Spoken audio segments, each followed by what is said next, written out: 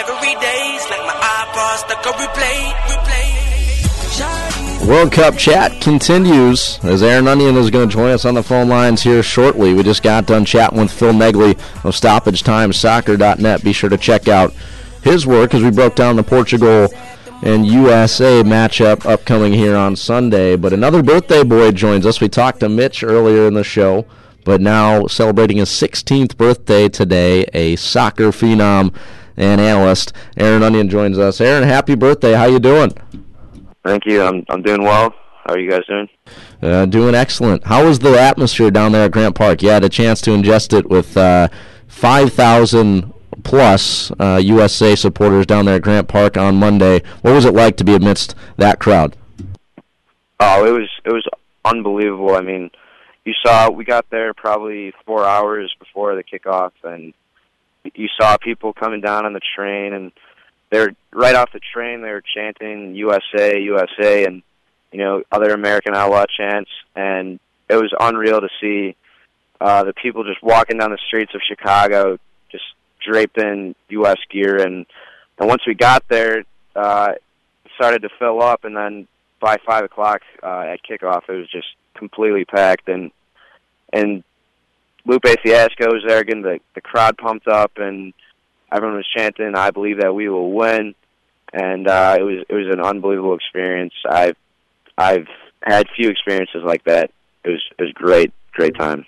Now, you're a guy that barely ever misses even a USA men's national team friendly match, much less a World Cup match, going back to 2012, or 2010, I should say, that Landon Donovan goal in the 92nd minute against Algeria, and then you look at the John Brooks goal in the 86th minute against Ghana on Monday. How do you compare those two? Which one was more special of a moment? You were at home, you were watching the game in front of the TV for the Donovan goal, one of your favorite players of all time, but then you're in that atmosphere for that John Brooks goal, which puts them ahead 2-1 for ultimately picking up 3 points on Monday. Which one of those two is your favorite, if you can pick one?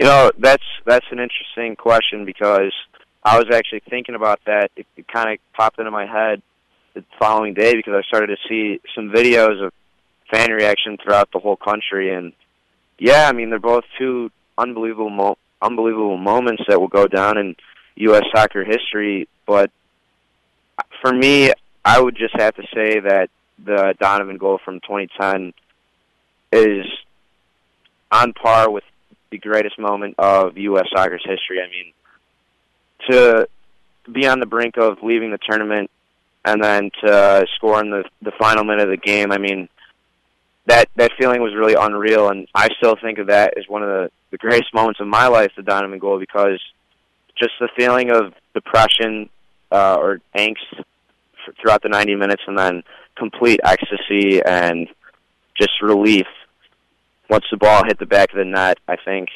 was just an unreal feeling. And, the John Brooks goal kind of gave that to us too, but let's be realistic. It's only the first game. Yeah, it's really meaningful, but there's still a lot of work to be done. They have to beat Portugal.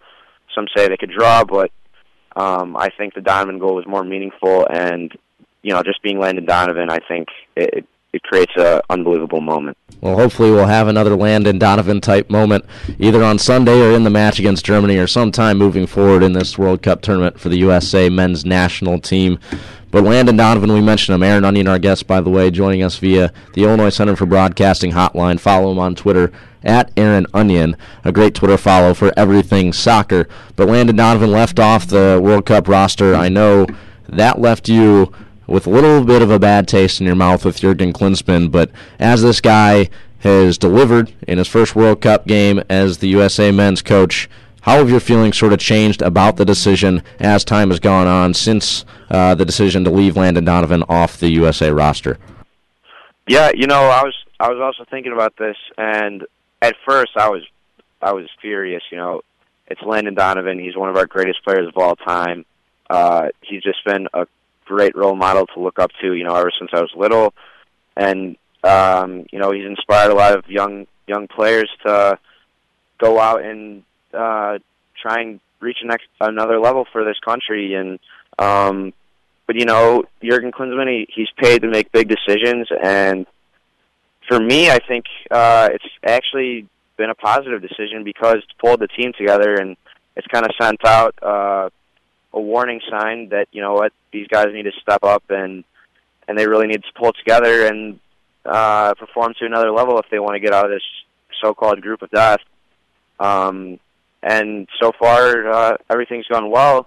I mean, Portugal looks like a weak side, so hopefully they can take advantage of that. But I think the move has actually been pretty positive. Now looking back on it, obviously at first it was very disappointing, but you know he's paid for the team to win and not individuals. So it's important that that decision was made.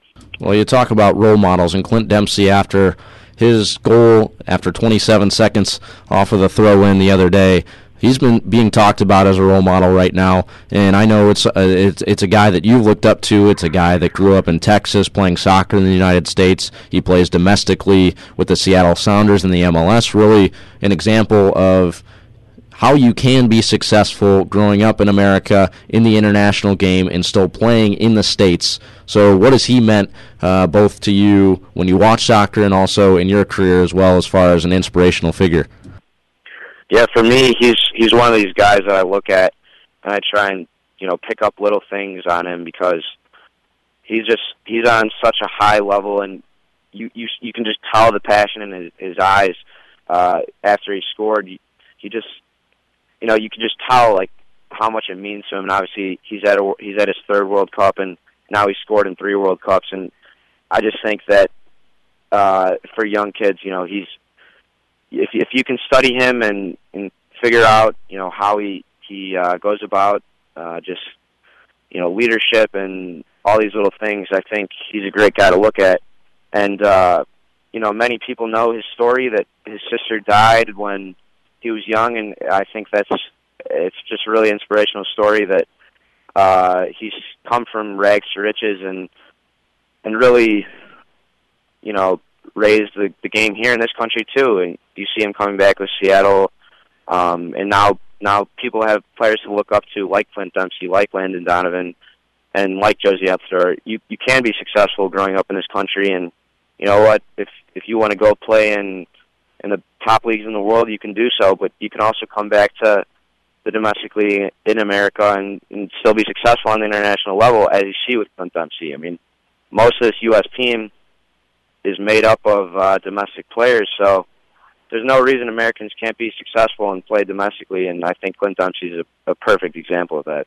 Well, he took a big shot from a Ghanaian defender, got kicked in the nose, potentially a broken nose. He'll wear a protective face mask on Sunday, but he's still going to play. He's going to fight it out. A lot of people like to talk about the acting that goes on in soccer, the flopping, and some suggest that soccer players are soft, especially those that are less familiar with the game. They turn it on for the first time and they see these guys flailing all over the place. As a soccer player yourself, you go through a tremendous amount of training. You go through a tremendous amount of pain that you play through, but not a lot of people see that because of guys flailing around, guys flopping. So how do you respond to people who say that soccer players are soft or that soccer players are floppers?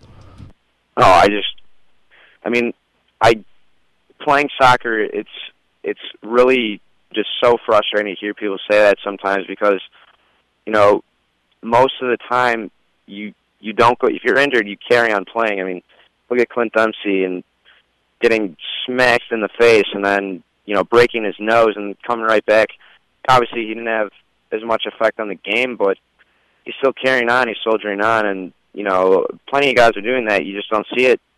Look at Matt Besler. Obviously, he had to come out at half, but he trudged on for a good 20 minutes after his hamstring pulled up. So, I mean, there's no doubt in my mind that it's ignorant to say that they're soft or whatever you want to say, but it's frustrating because I know that's not true, and yeah, there's diving involved, but I think that's more to get an advantage and get a free kick or get somebody a yellow card, then you can run at them during the game. But I would not say that, especially Clint Dempsey, is soft. Aaron Onion's our guest. You can follow him on Twitter at Aaron Onion. He joins us via the Illinois Center for Broadcasting hotline. Go to beyonair.com if you think you can take my job and be behind this mic right now talking to some of the best guests in the soccer realm. But Aaron, Cristiano Ronaldo, he's the guy that's getting all the attention in the press right now, deservedly so. He's been one of the best players in the entire world in the past couple of years or so. What are your thoughts on him as a soccer player? I know a lot of people sort of envy him. A lot of people think that he's sort of just a playboy. But what are your thoughts on him, both as a soccer player and as his persona as a whole? No, I mean, I think that Cristiano Ronaldo's unbelievable world-class player, but you know, you see he makes himself a museum. He does little things like that. You know, he's very what seems to be self-centered, but hey, you can't blame his choice in women, though. Am I right? No, I would have to agree that many guys are jealous of his girlfriend, but you know, he's a really good player. I mean, I think he's had the best season of his career this past season, and you know, he's played a lot of games. So for the U.S., it's good because there's no way he's fit. I mean, his knee's been giving him plenty of trouble, and it's just nagged on for a while. But I think that when he's at his best, he's right up there with best players in the world currently. You know, with Lionel Messi and you know Robin and Van Persie, all these guys, but.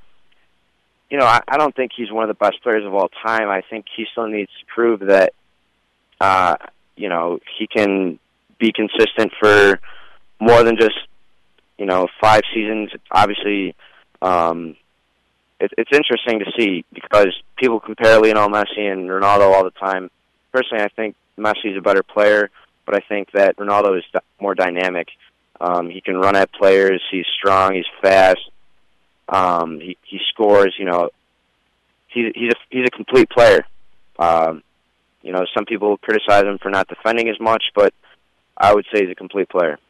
Well, let me ask you about Van Persie real quick. I know you're probably covering your ears right now since he's a Manchester United guy, since you're an Everton supporter over in the Premier League. But his goal in the opening round against Spain, one of the best goals I've ever seen. Superman diving header, but also Tim Cahill, a sensational goal the other day as well. If you had to pick between the two, what's the goal of the World Cup so far? I would say Tim Cahill's goal.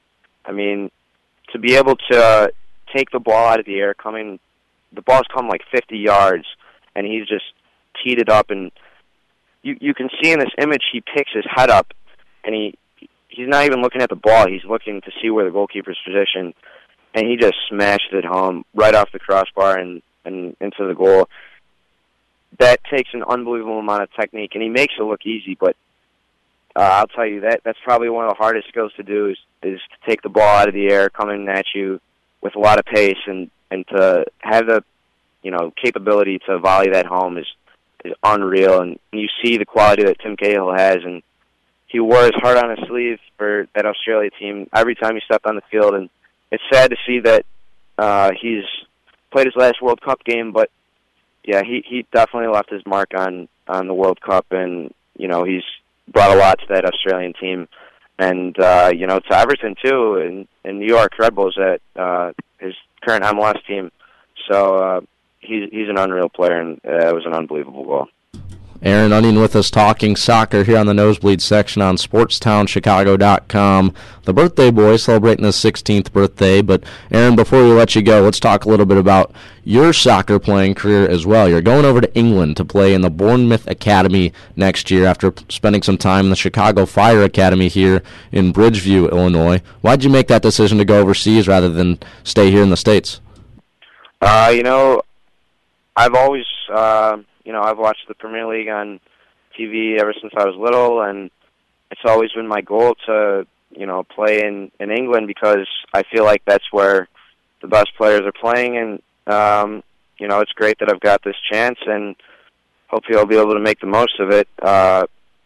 It's very competitive there, and hopefully I'll be able to adapt and grow into the team and, hopefully make my mark on the team. So we'll see what happens. Well, Aaron, thanks for joining us. We appreciate your World Cup insight. Best of luck over in England, and also enjoy that 16th birthday. Thank you.